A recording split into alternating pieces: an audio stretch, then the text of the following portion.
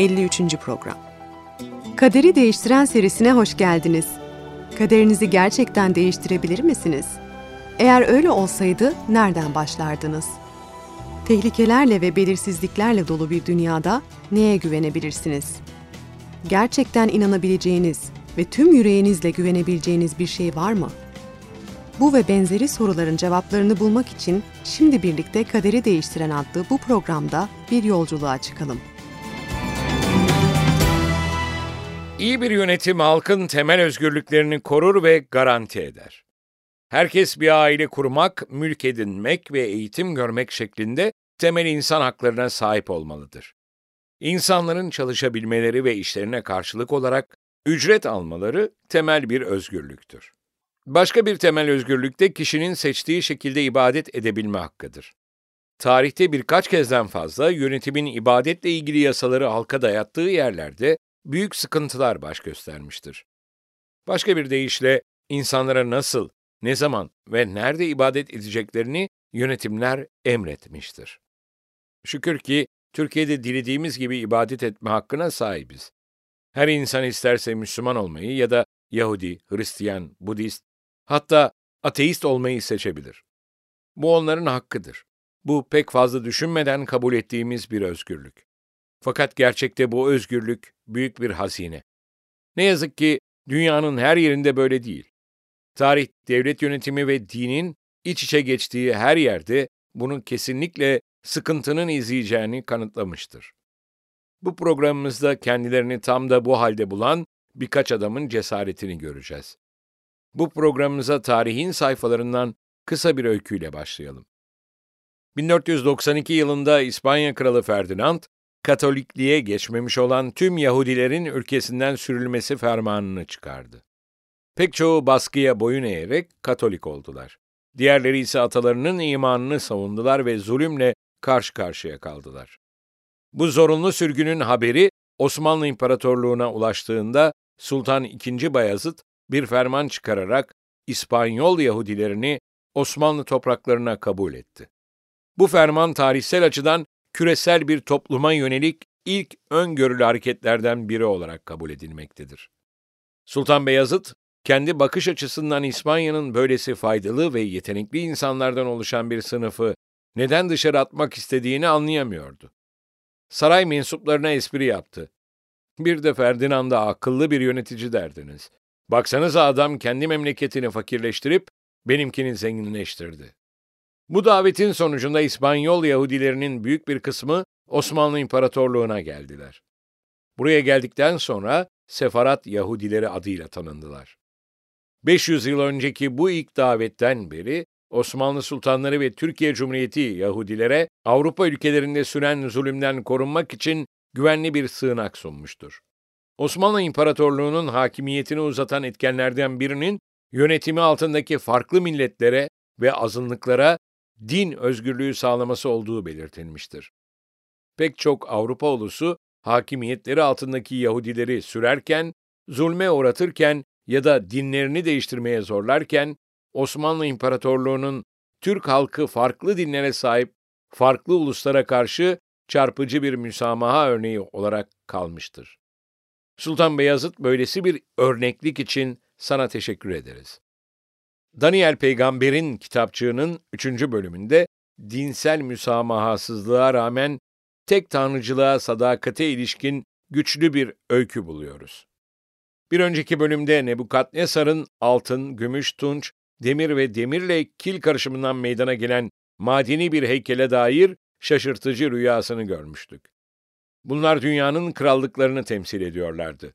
Tümü sonunda Allah'ın krallığı tarafından devriliyordu. Bu rüyadan yaklaşık 10 yıl sonra Kral Nebukadnesar kendi görkemli heykelini yaptırmaya karar verdi. Bunun kendi heykeli mi yoksa bir pagan tanrısının putu mu olduğunu bilmiyoruz. Ancak heykelin yaklaşık 30 metre yüksekliğinde olduğunu biliyoruz. Daha da hayret verici olan bunun altından yapılmış olmasıydı. Kralın kendisine saygı niteliğindeydi. Nebukadnesar ilginç bir hükümdardı. Sultan Beyazıt gibi diğer kültürlerden gelen eğitimli ve akıllı insanlara büyük saygısı vardı. Nebukadnesar kudretli bir fatihti Mısır'ı dahi ele geçirmişti. Bir bölgeyi fethettikten sonra en yetenekli kişileri esir olarak götürüyor ve onları kendi krallığında çalıştırıyordu. Nebukadnesar ayrıca büyük projeler meydana getirmekle de tanınmıştı. Bunlardan biri Asma Bahçeler adıyla biliniyordu ve dünyanın 7 harikasından biriydi. Modern arkeoloji, antik Babil'in her yerinde pagan ilahları için inşa edilmiş tapınaklar ve heykeller olduğunu bildiriyor. Onun en büyük ve en ünlü heykeli hakkında Daniel 3. bölüm 1'den 6'ya kadar olan ayetlerde okumaya başlayalım. Kral Nebukadnesar altın bir heykel yaptı. Boyu 60, eni 6 arşındı. Onu Babil ilinde Duru Ovası'na dikti. Satrapları, kaymakamları, valileri, danışmanları, hazinedarları, yargıçları, güvenlik görevlilerini ve illerin bütün yüksek memurlarını diktiği heykeli adama törenine çağırttı. Böylece satraplar, kaymakamlar, valiler, danışmanlar, hazinedarlar, yargıçlar, güvenlik görevlileri ve illerin bütün öbür yüksek memurları Kral Nebukadnesar'ın diktiği heykeli adama töreni için toplanarak heykelin önünde durdular. Sonra haberci yüksek sesle bağırdı. Ey halklar, uluslar, her dilden insanlar, size şöyle yapmanız buyruluyor. Boru, ney, lir, kanun, arp, davul ve her çeşit çalgı sesini duyar duymaz yere kapanıp Kral Nebukadnesar'ın dikmiş olduğu altın heykele tapınacaksınız. Her kim yere kapanıp tapınmazsa hemen kızgın fırına atılacaktır. Burada smokinli bir etkinliğe davetiye vardı. Ülkenin tüm yüksek mevkideki memurları orada olacaklardı. Fakat bu tuhaf bir davetiyeydi. Zira ölüm tehdidiyle birlikte gelmişti. Gel, eğil, yoksa yanarsın.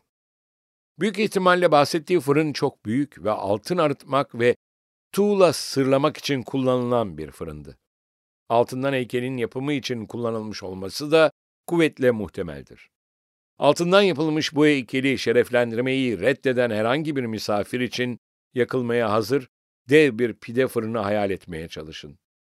Nebukadnesar gururlu bir kral olarak oturup en iyi ipek giysilerini giyinmiş bu akıllı ve iyi eğitimli adamları, hatta kadınları izliyordu. Büyük bir olaydı ve en ince ayrıntısına kadar planlanmıştı. Çalınacak olan müzik aletleri bile önceden planlanmıştı. Tüm zenginlerin ve ünlülerin eğilecekleri o anın duygusu, büyüleyici müzikle mükemmel bir şekilde ayarlanacaktı. Tabii ki her şey tam planlandığı şekilde yürüseydi. Bu öykü anlatmaya değer bir öykü olmazdı. Hükümet tarafından düzenlenen bu heykele tapınma partisinde bir sorun meydana geldi. Bundan sonra neler olduğunu görmek için Daniel 3. bölüm 8, 9, 12 ve 13. ayetlere bakalım. Bunun üzerine bazı Kildaniler yaklaşıp Yahudileri suçladılar. Kral Nebukadnesar'a, "Ey kral, sen çok yaşa," dediler. Babil ilinde yüksek görevlere atadığın Şadrak, Meşak, Abednego adında bazı Yahudiler var. Bu adamlar seni saymadılar ey kral. Senin ilahlarına kulluk etmiyor, diktiğin altın heykele tapınmıyorlar. Büyük öfkeye kapılan Nebukadnesar, Şadrak'ı, Meşak'ı, Abednego'yu çağırttı. Bu kişiler kralın yanına getirildiler. Muhafızların adamları iterek kralın önüne getirdiklerini hayal edin. Ey kral, işte heykeline eğilmeyi reddeden 3 adam. Göğün Allah'ına böylesi sadakat göstermeyi nereden öğrenmişlerdi? Tabii ki küçük çocuklarken annelerinden ve babalarından. Put yapmayacaksın diyen 10 emirin ikincisini öğrenmişlerdi. Tabii ki kendilerine bunun yanlış olduğunu söyleyen Allah'ın ruhundan öğrenmişlerdi. Yüzlerce resmi görevlinin ve entelektüelin arasında yalnızca 3 adam olabilirlerdi. Fakat cesurdular ve doğru olan için ayakta duruyorlardı. Aptalca bir hareket miydi? Diğerleriyle birlikte eğilip, Allah'tan bir dakikalığına başka tarafa bakmasını rica edemezler miydi? Eğildikten sonra itaatsizliklerini telafi etmek için bazı dualar okuyamaz ya da bir takım iyi işler yapamazlar mıydı? Deneyebilirlerdi. Ancak bu işe yaramazdı, zira iyi işler işlediğimiz günahları silemez. Hayır, herkes eğilirken onlar gerçek için ayağa kalktılar. Kral Nebukadnesar kızmıştı çünkü birkaç kişinin itaatsizliğinden daha fazlası tehlikedeydi.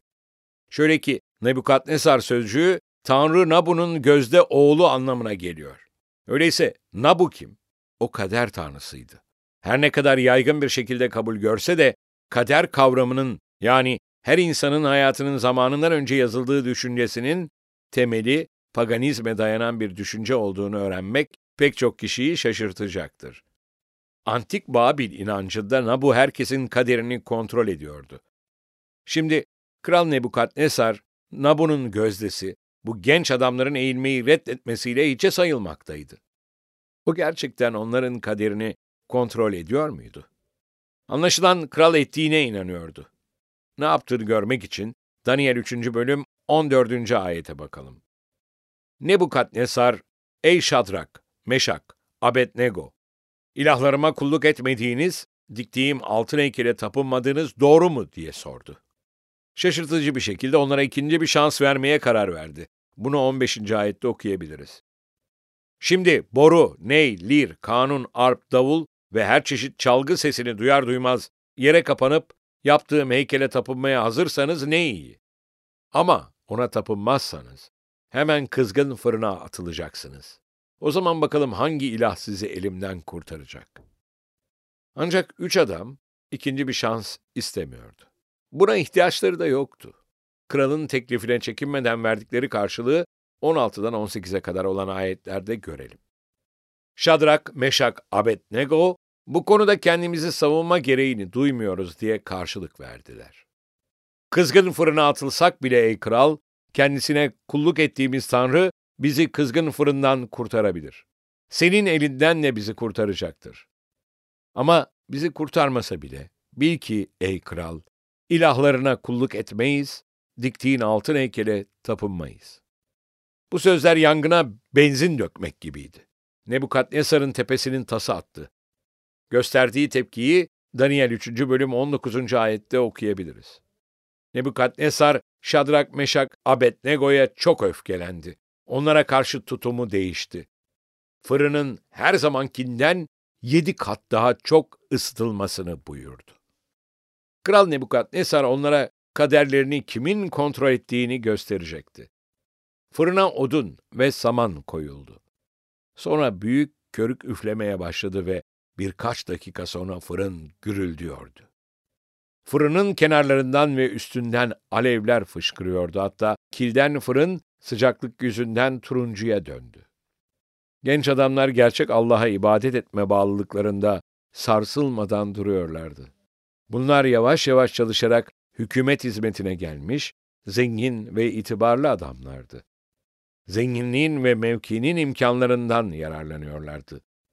Utançtan ve kralın zulmünden kurtulmak için tüm yapmaları gereken eğilmekti. Fakat içsel ilkelerle ve tanrılarına olan sadakatleriyle yönlendirilerek eğilmediler. Bunu yapmak imanlarına ve tanrılarının adına leke sürerdi. Nebukadnesar diğer tüm ileri gelenlerin önünde öfkeyle kükredi. 3 adamın hemen o kızgın alevli fırına atılmalarını emretti. Daniel 3. bölüm 20'den 22'ye kadar olan ayetlerde yer alan öykü şöyle. Sonra ordusundaki bazı güçlü askerlere Şadrak'ı, Meşak'ı, Abednego'yu bağlayıp kızgın fırına atmalarını buyurdu. Böylece bu kişiler şalvarları, kaftanları, sarıkları ve öbür giysileriyle birlikte bağlanıp kızgın fırına atıldılar. Kralın buyruğu çok sıkı, fırında çok ısıtılmış olduğundan Şadrak'ı, Meşak'ı, Abednego'yu götüren adamları ateşin alevleri yakıp öldürdü. Büyük kalabalık hayret içinde izliyordu. Askerler ölerek yere düştüler. Kral ayağa kalktı. Adamlar o ateşte saniyeler içinde küle dönüşmeliydiler. Fakat bunun yerine kalabalık harlı ateşe bakarken üzerlerine sessizlik çöktü, gözlerine inanamıyorlardı. 3 adam fırının içinde ayakta duruyordu. Alevler etraflarında sıçrıyordu fakat onlar yanmıyorlardı. 23. ve 24. ayetlerde Daniel'in bu mucizevi olayı tanımlamasını dinleyin. 3 adamsa Şadrak, Meşak, Abednego bağlı olarak kızgın fırına düştüler. O zaman Kral Nebukadnesar şaşkınlık içinde birden ayağa kalktı. Danışmanlarına, "Biz ateşin içine bağlı 3 kişi atmadık mı?" diye sordu. Danışmanlar, "Kuşkusuz ey kral" diye karşılık verdiler. Kralın sorusu önemliydi çünkü herkesi şaşırtacak bir şekilde sanki Allah'ın kendisi ateşin ortasında bu genç adamların yanındaymış gibi görünüyordu. 25'ten 27'ye kadar olan ayetleri ayrıntılı okuyalım. Kral, "Ben 4 kişi görüyorum" dedi. Ateşin içinde yürüyorlar. Bağlarından çözülmüş, hiçbir zarara uğramamışlar. Dördüncünün görünümü de bir ilahi varlığa benziyor. Sonra kızgın fırının kapısına yaklaşarak, "Ey yüce Tanrı'nın kulları Şadrak, Meşak, Abednego, dışarı çıkıp buraya gelin" diye seslendi. Bunun üzerine Şadrak, Meşak, Abednego ateşin içinden çıktılar. Satraplar, kaymakamlar, valiler, kralın danışmanları onların çevresinde toplandılar. Adamların bedenlerinde ateşin hiçbir etkisi olmadığını gördüler. Başlarındaki tek saç yanmamış, giysileri değişmemiş, ateşin kokusu üzerlerine sinmemişti. Allah kendisinin olanlara sadıktır. Onları ateşten kurtarmadı. Onları ateşin içinde kurtardı. Tıpkı büyük bir ateş ve bulut sütunu içinde gelerek Kızıldeniz'de binlerce kişiyi koruduğu gibi. Allah Şadrak'ı, Meşak'ı ve Abednego'yu korudu. Ancak bu kez kişisel olarak göründü. Allah onların hayatlarını kurtardı ve pagan krala kendisini kudretli olarak gösterdi. Nebukadnesar'ın adının kader tanrısının oğlu anlamına geldiğini hatırlayın. Şimdi onun sahte bir tanrı olduğunu ve göğün insanın seçimine dayalı sadakat ve sevgi ilkelerine denk olmadığını kendisi dahi fark etmişti. Nebukadnesar duyguyla harekete geçirilerek ve tüm halkın önünde 3. bölüm 28. ayette kayıtlı olan şu konuşmayı yaptı. Bunun üzerine Nebukadnesar, Şadrak, Meşak ve Abednego'nun tanrısına övgüler olsun dedi. Meleğini gönderip kendisine güvenen kullarını kurtardı. Onlar buyruğuma karşı geldiler. Kendi tanrılarından başka bir ilaha kulluk edip tapınmamak için canlarını tehlikeye attılar. En temel insan haklarından birini kişinin kendi seçtiği şekilde ibadet edebilme hakkını ele alarak başlamıştık. Mayıs 1844 tarihinde Osmanlı'da bir ferman yayınlandı. Şöyle yazıyordu. Devleti Alâ'nın, Osmanlı'nın, hiçbir tebaası, hiç kimse tarafından kendi arzusu aksine İslam'a ihtida etmeye zorlanmayacaktır. Bu, dinde hiçbir zorlama olmaması gerektiği düşüncesinin bir yansımasıydı. Benzer şekilde 1856 yılında yayınlanan İslahat Fermanı'nda Sultan şöyle buyuruyordu. Tüm dinler hakimiyetim altındaki bölgelerde serbesttir ve serbestçe ikrar edilecektir. İmparatorluğumun tebaasından hiç kimsenin ikrar ettiği dinin gereklerini yerine getirmesi engellenmeyecektir. Başka bir deyişle din özgürlüğü bir kavram, fikir ya da rüya değildi. Bir gerçeklikti ve hiç kimse vicdanının ya da iradesinin aksine bir şeye inanmaya zorlanamazdı. Ayrıca imparatorluk sınırları içinde tüm dinlere saygı gösterilecek ve bunlar serbestçe uygulanacaklardı. Kısacası canınızın istediği gibi ibadet etmekte özgürdünüz. Tabii ki yine bu özgürlük sayesinde bir kişi gerçeği göz ardı etme hakkına sahiptir. Bir insanın gerçeği bulmak için ilgili dahi olmaması üzücü ve insan aklı için çok yazık. Hakkınızı kullandınız ve Allah'ın kadim yazılarını kendi başınıza çalışmak için Allah tarafından verilen görevi yerine getirdiğiniz için tebrikler. Bugün Türkiye'de tüm insanların din ayrımı gözetilmeksizin eşit olduğunu beyan eden bir yönetime sahip olduğumuz için şanslıyız.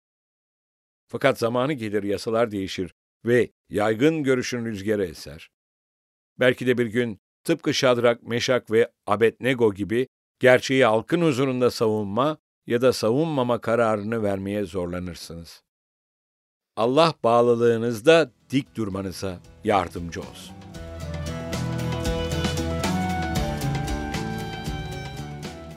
Tartışma soruları. 1. Müzik çalmaya başladığında ve herkes eğildiğinde sizce o 3 sadık adam ne düşünüyorlardı? 2. 3 adam ateşin içinden çıktıktan sonra Kral Nebukadnessar'a gökteki Allah hakkında ne söylemiş olabilirler? 3. Sizce hangi özgürlükler Allah tarafından verilmiştir? Yönetim bunları teminat altına almak için nasıl çalışır? 4. Bir yönetimin belli dinsel biçimleri ve uygulamaları şart koşmaya başlaması neden tehlikelidir?